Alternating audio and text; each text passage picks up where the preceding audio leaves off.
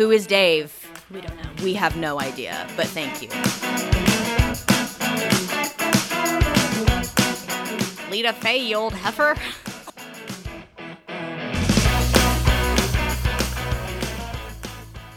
This is About Town. I'm Blakely Freed, here with Morgan Phillips, and we're ready to talk holidays. November's coming to a close, and we still have some great content that we want to share from you from the pages of the magazine. One of those things is the pets that you'll find who also have jobs. Morgan, what was one of your favorite pets that we featured in our pets issue? So I loved them all, of course, but I especially love the parrot because it's just not something you see every day. His name is Sinbad, and he apparently says funny phrases like "get to work," which I think is so funny. And what I love about it is that they can live for so long, and I don't know, it's just really cool. My uncle used to have a parrot. Weird that you say that because my uncle, he didn't have a parrot, but it was also some kind of exotic bird that was smart. Did it talk? It did. It would say baby. Baby? Mm-hmm. Mine, this is a story about my Uncle Frank. My Uncle Frank had this parrot. I think it was an African gray. And it would say to his former wife, her name was Lita Faye. So it would say to his former wife, Lita Faye, you old heifer.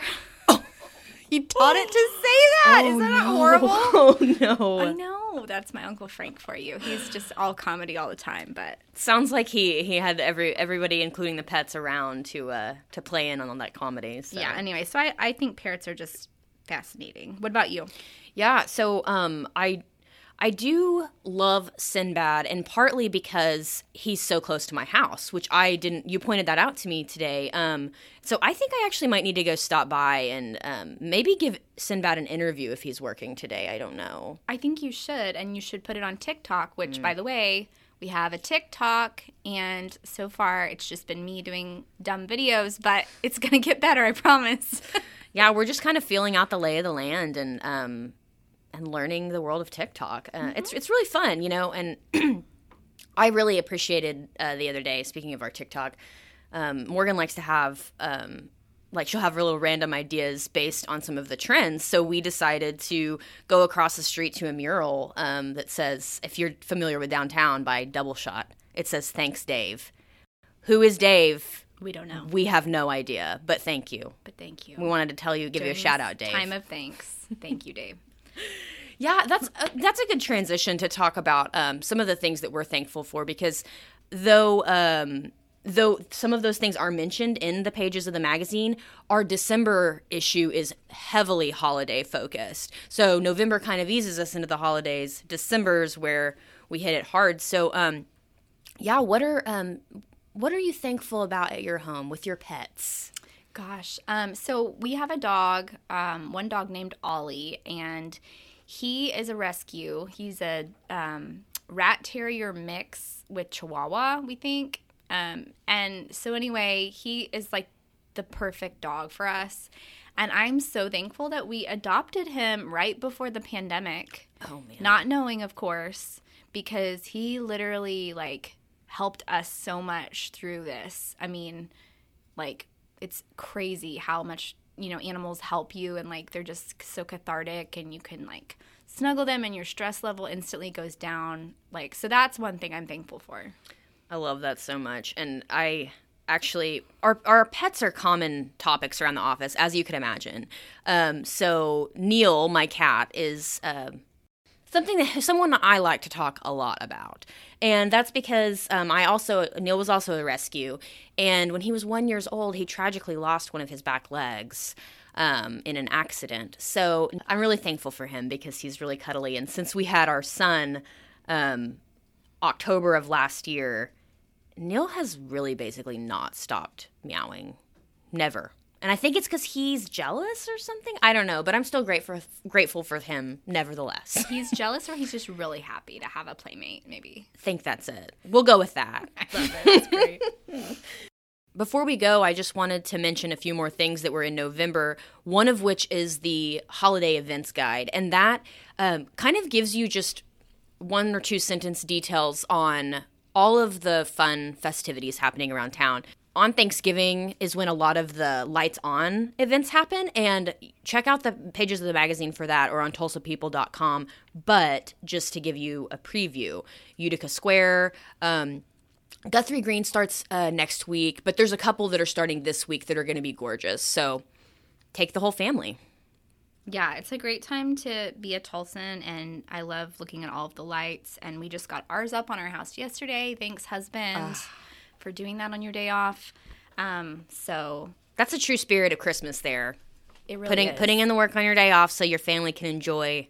Especially the fact that he was home with our 2 daughters all day while I was working. Wow. And was able to get lights on the whole house. I don't know how he did it. It's a Christmas miracle. For the December issue, we have been enjoying all of the food that you'll see featured in the pages from our holiday food guide. So that's been one bonus that we've gotten to appreciate around here. Yes, I know. We had some Fellini's cookies here. And pretty sure I had like a dozen of them that week because there were boxes and boxes of Fellini's cookies, which are so good if you haven't had them. They're frosted, decorated Christmas cookies. Oh, man. Shout out to them. Yeah, and there's a couple of other cookie and more design-oriented companies that we mention if you're looking for holiday gifts that are custom or even just that are local. So...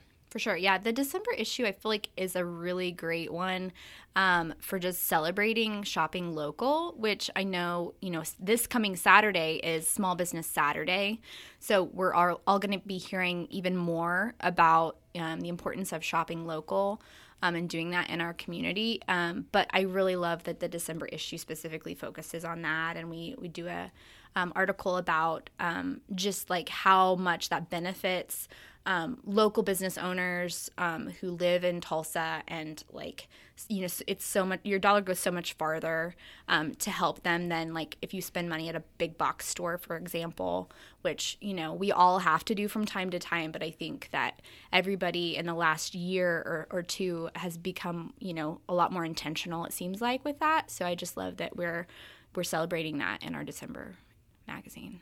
Yeah, and it really, it's funny because when we were finishing it off and sending it to the printer, I was flipping through and said, you don't even really have to put that much thought into all the different types of gifts you're getting, because you really could close your eyes, put your finger down on the page and buy something, and it's pretty sure to be great because we have a lot of talent here in Tulsa. So it's very true. A couple of other things that are happening this week that are holiday related. Philbrook Festival is starting, and the Botanic Garden lights are up and ready for Christmas cheer. So don't forget that this week and every week we have Tulsa 10 that publishes Thursday morning that gives you all of a rundown of the top 10 things to do, curated by me. So it's going to be great.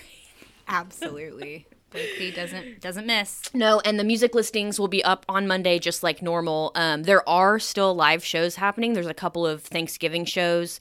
A Face-to-Face is going to be at Sound Pony. And then there are a couple of other people that I remember that were playing Thanksgiving or Friday shows the Friday after Thanksgiving. So there's still plenty of happening in Tulsa if you're keeping a low profile in the holidays. Yeah, so from all of us at Tulsa People, we wish you happy Thanksgiving and happy holidays, and we'll catch you next week.